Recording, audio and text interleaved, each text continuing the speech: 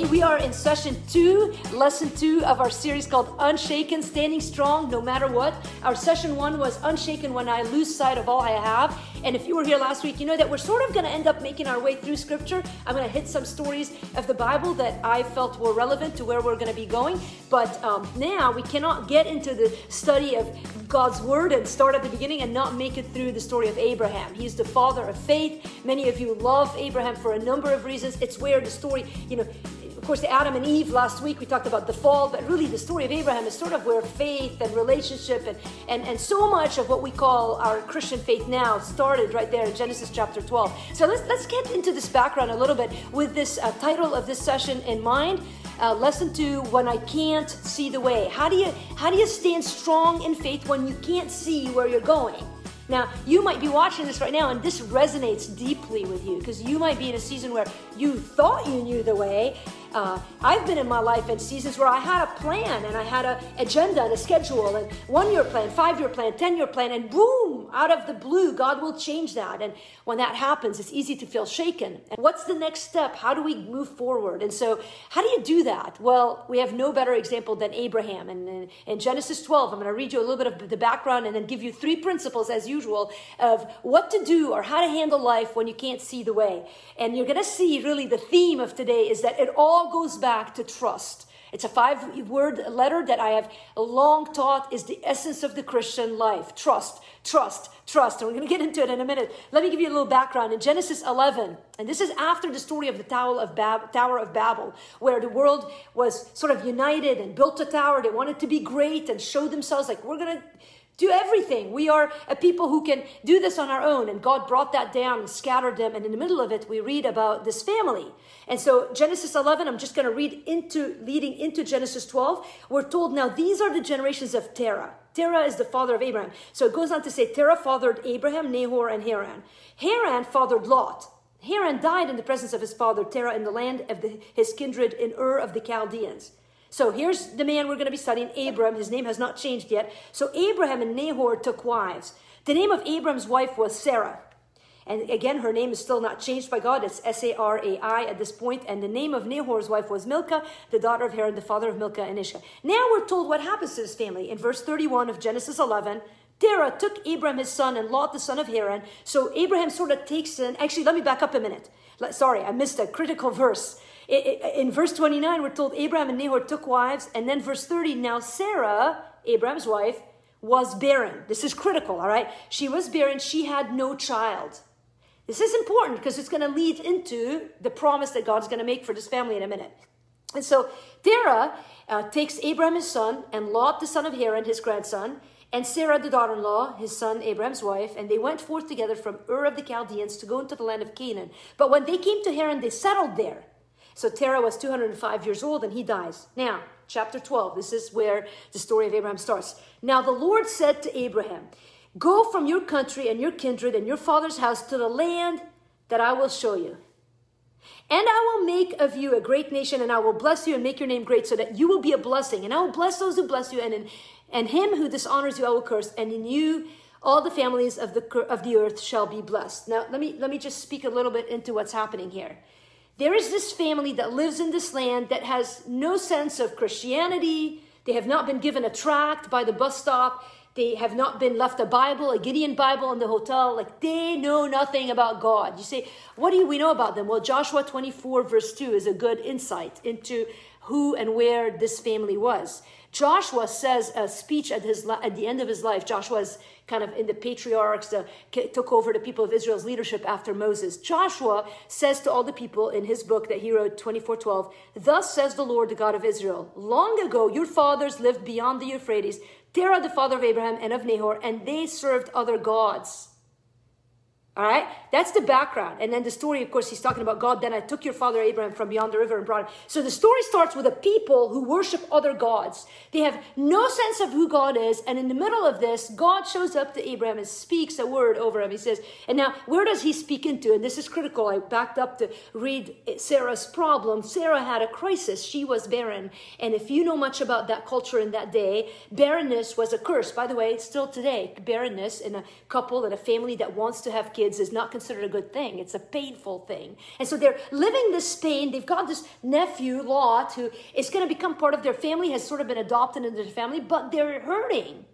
And into this pain, God speaks a promise and a message. And he shows up, he says, Abraham, if you follow me, here's what will happen. And I've thought long and hard about this because we're talking about be standing unshaken when we can't see the way. And all of a sudden there's an encounter. God shows up to Abraham, speaks a word. There's an invitation offered. There's a presentation of a promise, and now it is up to Abraham to respond to the promise. It is not Abraham's decision to follow God. It is not Abraham's idea to follow God. God approaches Abraham, and now Abraham has to respond. You say, how did he respond? Well, we'll read in a minute, but I'll give you some insight from Hebrews chapter 11, one of my favorite verses of Scripture, when God gave that promise to Abraham.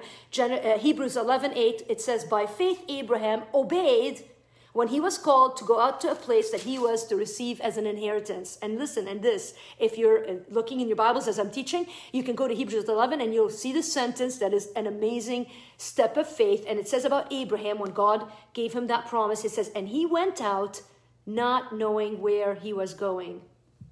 This is powerful. Oswald Chambers, one of my favorite writers, has written a book, a devotional called Not Knowing Where. And it is about this Genesis and the life of Abraham.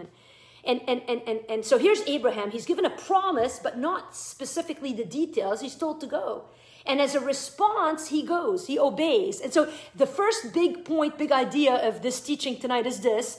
It is only as you learn to trust who God is that you'll be able to do what God wants. All right? Part of standing unshaken when you can't see the way is to follow God even when you don't know the way. You say, how do you do that? And I think we have this sort of intuitive sense, well, I just follow, and if I follow, I'll trust. But I don't believe it's that way at all. Have you had any people in your life that that have asked you, stupid people, let's just say, who've asked you to do stupid things? You don't follow them. Why? Because you know who they are. And if they're stupid people, and I say this lovingly, I'm not trying to be ugly. Like, I grew up talking about junior high and grade school. If there was a kid in class that was a dum-dum, you didn't just go after them. Why? Because you knew their reputation. You knew who they were. So you made a decision based on the character of the person. Right now, I get phone calls. My mom will call me regularly. My mom's watching right now. She'll be like, Lena, I got this email. I need to send in my credit card account. And I'm like, Mom, do not send it, right? Mom, do not respond to this email. Why? Because I see the source of the invitation. And if the source is bad, then you don't obey. All right, so now Abraham is given an encounter with God Almighty, and he has to decide, is this a trustworthy voice or not? And I want to teach this and make it easy, but it's not that simple, because think about it. Think about your life. I've been meditating on this a little bit this week, and I think we want to think that we have something to do with this step. But I believe God's sovereignty and his mysterious choosing is that we have less to do with it than what we think we do. God speaks to us and we respond because he unveils our eyes and gives us understanding of who he is. That is so much of the teaching of the New Testament. I remember in my life, think about it so much. I think about, okay, I grew up in a Christian home. I knew who Jesus was. But my life turning point happened at camp. I was 16, and I remember being a year into my move. I'll tell you a little bit about my testimony if you haven't heard my story before. I received Jesus as a child in the sense that every kid who grows up in a Christian home might, but the big turnaround happened in my life when I went to camp. I was 16. I just graduated high school. I had a point of pain in high school in that we moved from another country. I didn't have a lot of friends, and I just was a bit lost, not in a way that you might think is lost. I had a college I was going to go to. I had a family that loved me, but I just wasn't sure of what I was supposed to be doing. And in that confusion and pain, I had an encounter with God. And you say, what did that look like? Well, we had a sermon, and after the sermon, we were invited. God moved in my spirit when the preacher spoke, and I knew without a doubt in my mind that God Almighty was speaking into my life. And I remember he told us, go out. It was in northern Wisconsin. He says, just go out, find a place and pray and ask God. Just meet him, talk to him, have business with God. He didn't make us come forward. He didn't have us write in our Bibles. And so I walked out. It was dark. I remember going to a rock up in northern Wisconsin in Dunbar. And some of the people who are watching here are friends of mine from camp. And I remember going out there and sitting on a rock and just feeling like never before the sure presence of God in my life. I knew without a doubt that there was a God Almighty. I knew my mom had taught us about Jesus, but something happened at camp where I knew that God had called me to follow him. All right, you've had this encounter if you follow Jesus. I know you have. It might have come in a church. It might have come in a revival service. Some people get saved when Billy Graham invites, teaches. And I mean, there's all sorts of crazy stories. And some of you, you just had this encounter in your room at the end of your ropes. And you knew without a question in your heart that there was God Almighty who was speaking into your life. And it's hard to explain. But if you've heard the voice of the Lord calling you like Abraham, you are given an invitation to either follow that voice or not. And this is where faith comes in. By faith, you choose to trust the promise of God. So if he promises you eternal life and adoption into his family, John 1:12, promises that if you receive him, you're adopted into his family. If he promises it, you look at the source of the promise and you make a decision. And I don't know the circumstances of what led Abraham to say, okay, I'm going to take you up on it. But enough had happened in his life. Maybe he was sick of the idols. Maybe he had so much pain in his life that he just needed somebody bigger than himself. Maybe it was God Almighty who removed the veil from his eyes. 1 Corinthians 3 talks about, chapter 3 talks about how God removes the veil over our eyes so that we see clearly. For some of you, it's happened recently. You've understood who God is. And in a moment of faith, you trust God. And because of your trust, the old song we used to sing back in the 80s was, trust and obey, for there's no other way to be happy in Jesus but to trust and obey. It doesn't say obey and trust. You don't obey and then develop trust. You trust, and then obedience flows out of it. And so you start following. So what did Abraham do in Genesis 12, verse 4? So Abraham went as the Lord had told him. And so you see that all of our actions in the Christian life are rooted in how we think and what we believe about God. I love this definition of faith. If you're writing down, this is a good definition to write down. Faith is the confidence in the kindness of God, no matter the confusion of my circumstances. This is huge, all right? Faith is the confidence, not just in God, but in his kindness. I've always felt like faith is belief in the goodness of God, no matter what you're going through. When we talk about being unshaken, there has to be a sense where you believe not just that God exists, but that God is good. That's what happened in Genesis chapter 3. We talked last week. Eve stopped believing the goodness of God. She thought that he wasn't good. He was holding back from her. And so if in our pain we hear a promise of God, we have to decide, is he trustworthy? And so there's always this test. By the way, think about others in the New Testament that Jesus comes to Peter, Peter and his brothers. Peter and John, they're fishing I'm confusing my people today. Peter and Andrew was his brother. And so they're fishing and Jesus shows up and says, leave your nets and follow me. And so here they are. They've got a family business. They're responsible young adults. And Jesus says to them, follow me. And what do? In Mark chapter 1, I think it talks about that. And in all the Gospels, there's an invitation. And Peter and Andrew, they leave the nets, they leave the business, and they follow Jesus. So what is that? Just some sub-points here. When God calls us to himself, he never gives us all the details. You ever thought about that?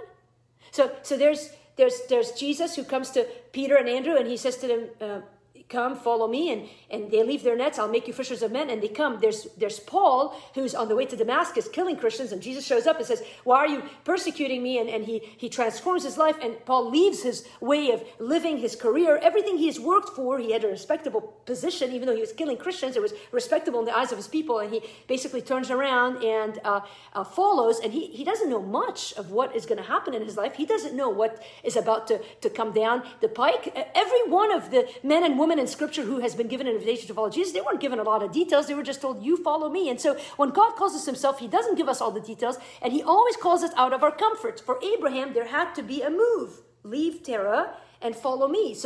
Or leave Haran and follow me. So he packed up his bags. He put everything, on the camels and the donkeys that he had. He took his family and he literally left home. And if you are like me at all, you understand that is not an easy thing. Have you tried making a decision where you split off your family from the way that they believe, from the way I have friends who are Indian background, and the family unit is like so close, and they've come to faith in Christ, and you know that if any young man or woman who's Indian comes to faith in Christ, it's about abandoning culture and decades and centuries of belief and culture. My Muslim friends who in Lebanon have given their life to Christ, and there is a complete estrangement and a threat to their life. Why? Because that's what happens when God calls us himself. If anything, we in the United States have been given a pass.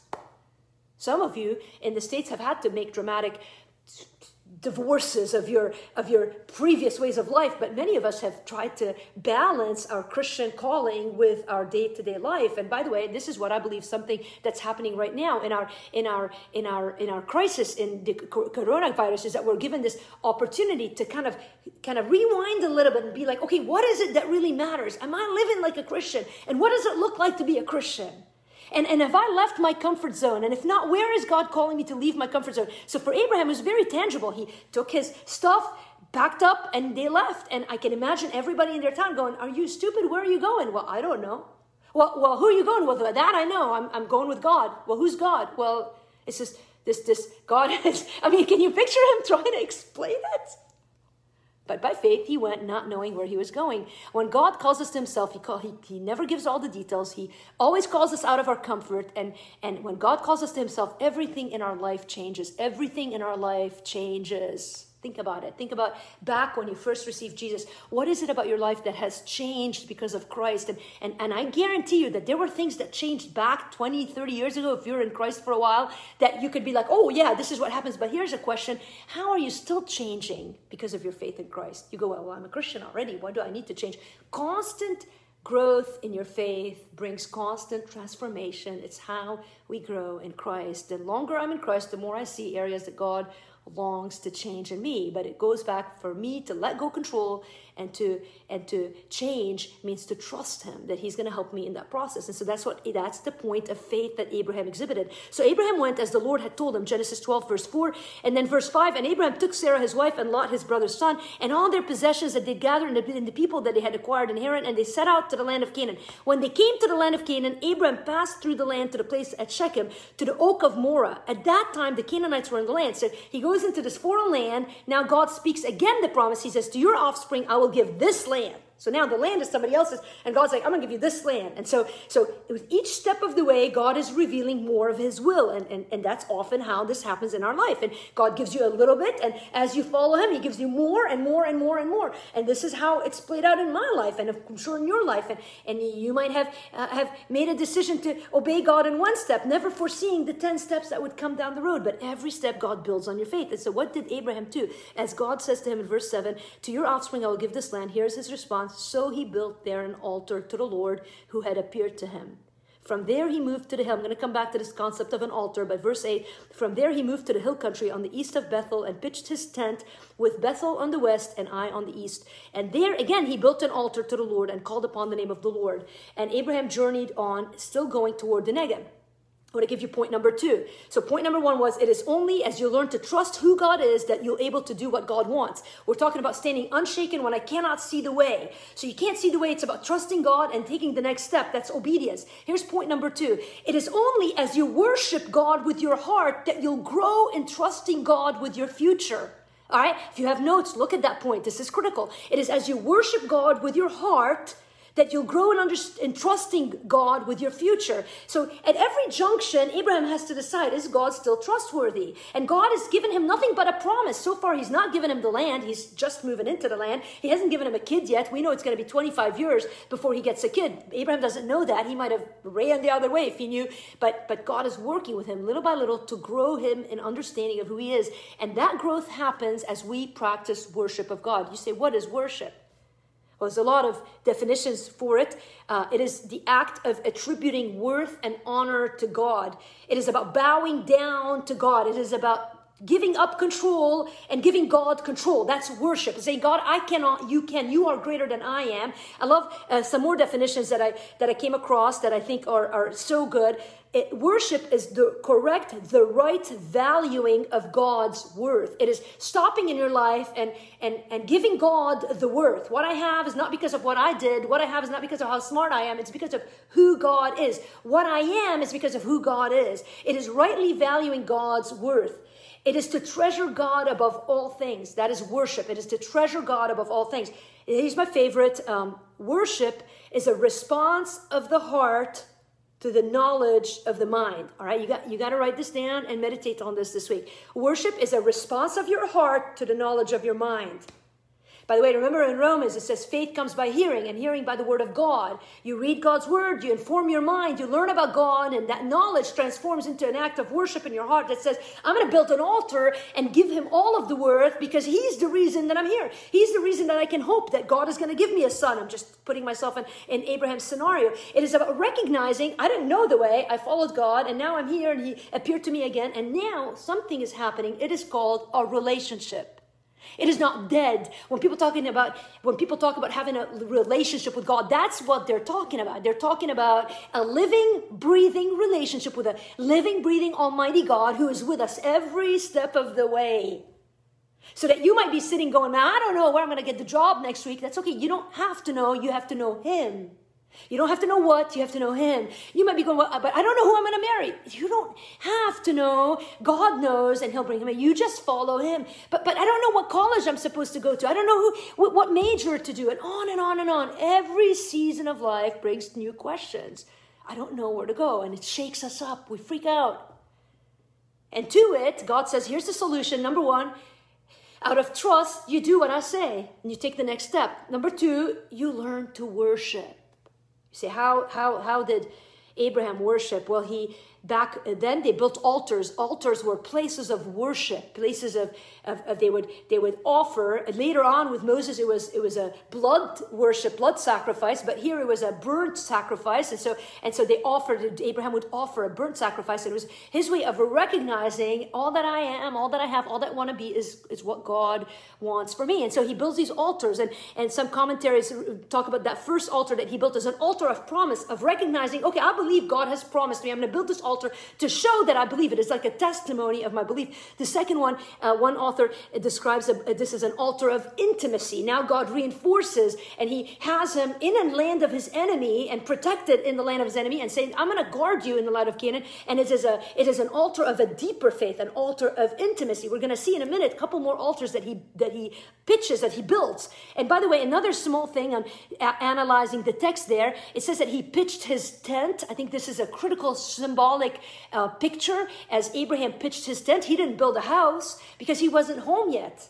And there is in this pitching of a tent a symbol of a man who is quick to move. When God says move, he's ready to go. He's not there permanently. Later in Hebrews 11, we're told that they recognized, those old people of the Old Testament recognized that they were citizens not of this world, but of another world. And the pitching of a tent is sort of a picture of that we're nomads. We are, by the way, if you're a follower of Jesus, you have to understand this picture and this symbolism and this analogy, because though we act sometimes like this is our home, this is our end of the story, it is not.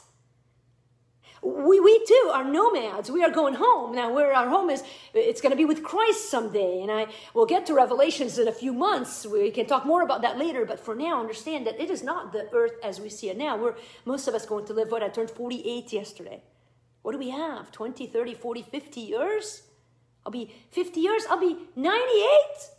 I mean, not more than that. It's not that long. We're not to live in houses or to pitch tents. Now, I get some of you are like, well, Jeremiah says 12 tents, build houses, make it. You understand that there's a symbolic thing happening here. Also, a little observation, Bethel and Ai. So he chooses a place of worship, and it is between Bethel. Bethel means the place of God. Ai is a picture of the world. So Abraham is in the middle. He is not of the world. He is a man of worship. He is a man who's committed to live his life of worship to God. He's recognizing God. So he's between Bethel and Ai. He's in the world, but he's not of the world. And my challenge to you as we think about building altars in the New Testament, Romans 12, 1 and 2, it talks about our bodies being a living altar of worship to God. How are you worshiping God daily in your life? Right now, in shelter in place. If you're in Chicago, we got another month. If you're in Wisconsin, half the United States, we've got another month at home. You go, man, I can't build an altar. I can't even go to church. This isn't about singing with the choir. Worship is not about gathering together with the choir, lifting your hands. That is one form of worship. How, and I don't have the answer for you, but how are you going to practice worship this week so that you are giving God the worth? You are responding with your heart to what you know in your mind. Well, you got to grow your mind in the knowledge of God. Set your minds on things above and not on things of the earth. Colossians chapter 3, verse 1. What are you thinking of? You go, well, I'm not. I'm trying to catch up on my Netflix binge. Well, then you're likely not responding with worship. Now, somebody just told me that I need to watch The Chosen. That is a series on the life of Jesus. And so that might lead you to worship. You see, there are some things that you can integrate where you're not always like, I got to read the Bible. You know, I'm not asking you to be stressed about your relationship to God, but about thinking through ways. Maybe for you it's taking a walk, unplugging for half an hour. Maybe it's sitting quietly. You know, maybe it is the inspired yoga that my sister teaches. What is it? Maybe it is in your giving. Maybe it is in a prayer closet where you stop and say, I am building an altar of worship, a testimonial. I did that yesterday. Took some time and thought about all the ways on my birthday that God has answered prayers, met my need. I made a list, wrote down, journaled, and thought about all the ways that God has dealt with me this year. It was an altar of worship, of saying, God, all that you've given in this season is because of who you are. Say, but we don't get it right all the time. You better believe it. Look what happens next. And we're moving into the third point. So we're talking about unshaken when I can't see the way. We obey out of trust.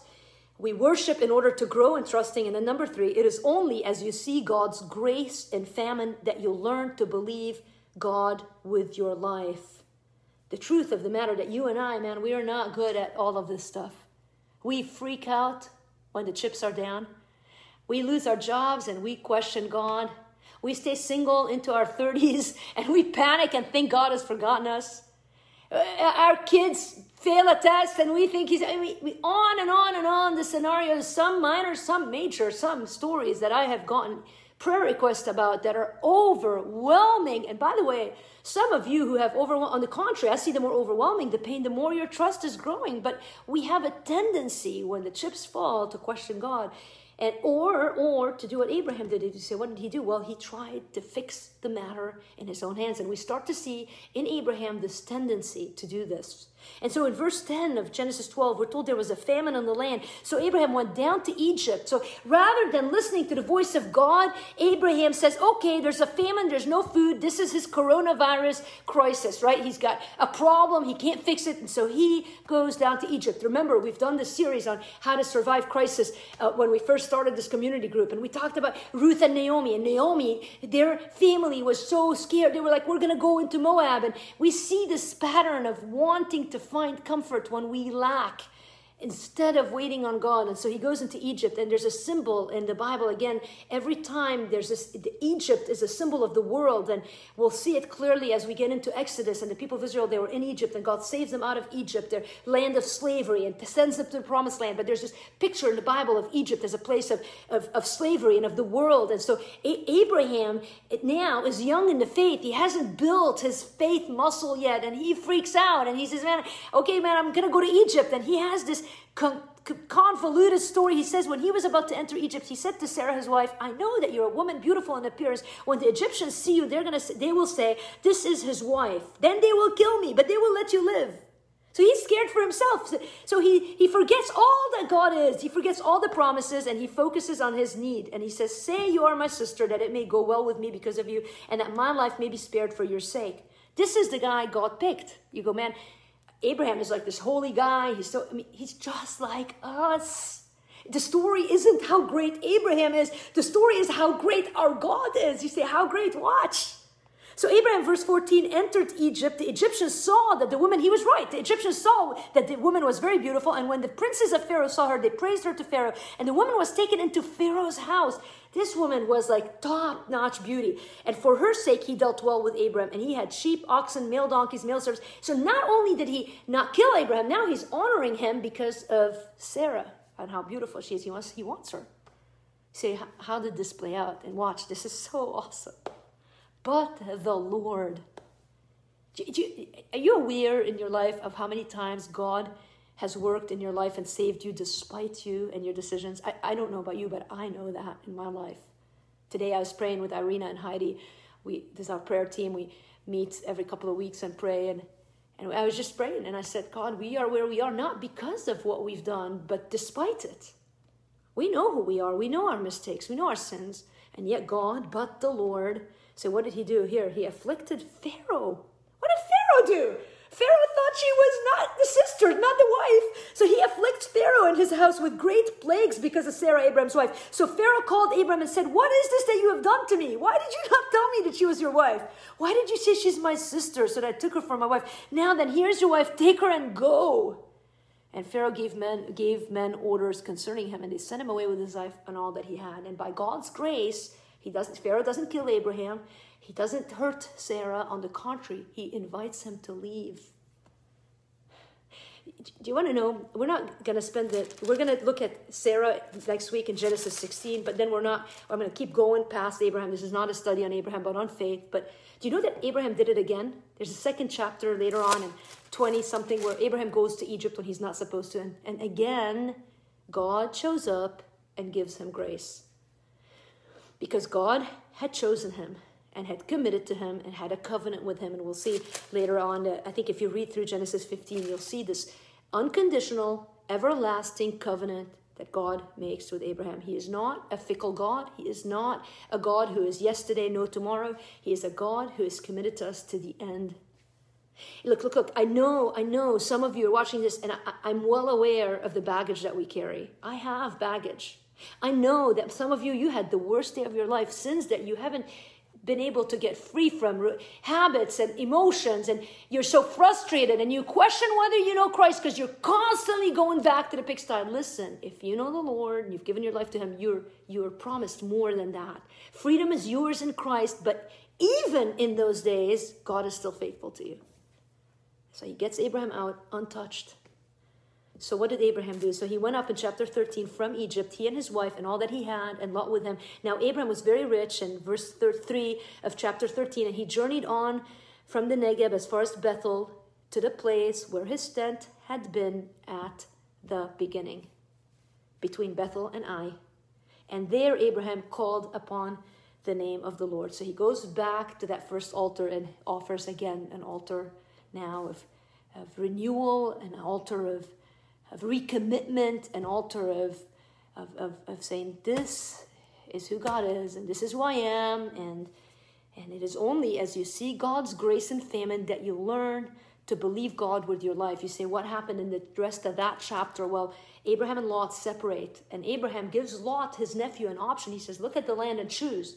And he was being gracious. He's the older person who got Lot out of the mess of Haran and all that all that was over there, and Lot is so selfish. He doesn't care. He looks at the land, he sees the green land, and he takes the good land, and Abraham is left like with the crumbs of the pie. Like so humanly it would be like, what just happened?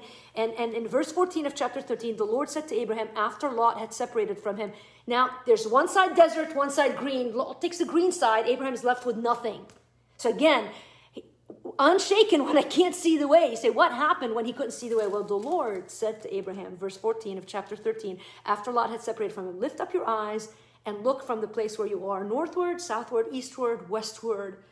For all the land that you see, I will give to you and to your offspring forever. I will make your offspring as the dust of the earth, so that if one can count the dust of the earth, your offspring also can be counted. Arise, walk through the length and the breadth of the land, for I will give it to you. So Abraham, what did he do again? Moved his tent, again, pitching his tent, and came and settled by the oaks of Mamre, which are at Hebron. And there he built, again, what? An altar to the Lord. And this has been described as an altar of possession of the promise. Yes, he plants his feet and he believes God. How did his faith grow? Well, because he saw the grace of God in famine. And he chooses to believe God again. Famine, crisis, famine, whatever you want this to be a picture of, teaches us that God's grace does not depend on my perfect performance.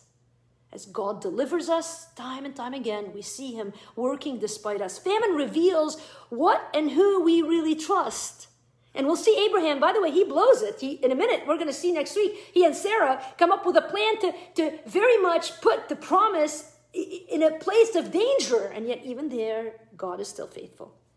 Famine reflects what your faith rests on and exposes your fear. For Abraham, he feared his safety. Even though he'd left Haran and moved and pitched his tent in Canaan and trusted God, yet there was still in his heart a desire for comfort and safety, and famine showed that. And God committed to Abraham that he would purify his heart. And of course, we know if you go home and read Romans 12, you are home, you can read it later, that that Abraham believed God, and that was, we'll look at those verses next week, I think, but that is why in Hebrews 11, and I started those verses and I'll end with them, we are given the story of a man who went out not knowing where he was going. By faith, he went to live in the land of promise, in a foreign land, living in tents with Isaac and Jacob, heirs with him of the same promise. For he was looking forward to the city that has foundations, whose designer and builder is God. Abraham learned faith. Abraham acted by faith, but he grew and learned faith, even though his story started by not knowing where he was going. I remember that summer at camp. I remember, and by the way, my friend Lori was my camp counselor. She often watches this. She may be watching this now. I remember just this 2-week camp, and I was not an easy camper. I just was difficult, and not trouble, but just difficult. And I remember God changing my heart and getting a hold of my heart. And I felt compelled to change everything about my life, where I was going to college, my focus. And I remember how God made clear what he wanted, the next step, just the next step. And I had this Christian college I had applied to because my mother had forced me to. And in hindsight, I don't know that I would have picked that college. It just was a divine storm, a perfect good storm, not a bad storm. So I don't think that's a good analogy, but you understand. And I went on the payphone. We had payphones. This was back in the 80s. And I called my dad, who was a new believer. And he was not open to changes and ideas. He was a man of routine and stability and plans. And you don't change plans. And I remember calling and thinking, God, if he says yes, then I'll know it's from you. And I got on the phone. I said, Dad, I'm not going to the college that I was planning to go. This was in July, August. We were going to start college in September. And I said, I want to change. I want to go. And I told him where I want to go. And he was... I don't know what went on in his mind. He's died 5 years ago. I can't ask him, but I'm convinced that he thought I'd lost my marbles. But he said, yes, if you feel that's where God wants you to go, I'm good. I'm in it. That decision changed the course of my life. I am where I am today because in that, you might say, well, you would have ended up here anyway. I don't think so. It ended up changing what I studied, my focus, where I spent summers at camp, how God continued to deal with my heart. And I can take you to other moments in my life. In fact, I look at the work we've done in Lebanon to Syrian refugees. I look at this season with coronavirus, the COVID updates that I've been doing. No plan. People are always like, what are you planning in ministry? I'm like, I have one plan. I'm following Jesus. They go, well, don't you have a 5-year plan? Well, sort of. We want to tell people about Jesus and teach the Bible. Well, but how? Where? I'm like, I don't know. I never planned this. Look at us. We have so many of you listening in from all over the United States. I never would have planned it. But God, you see, just like Abraham, you and I can testify today that though we don't deserve it, though we have gone to Egypt over and over again, God has brought us back to the altar, to the place of worship. So this week, I want you to think about those things. Where is your area of famine, and what is it revealing about yourself? And secondly, or thirdly, how are you building places of worship, habits of worship? Not Bible study on Thursday night, church Zoom on Sunday morning, but how are you integrating it? So you're in the middle, I on one side, Bethel on the other, and you have a lifestyle of worshiping God. What are the practical things that you are going to do this week to make that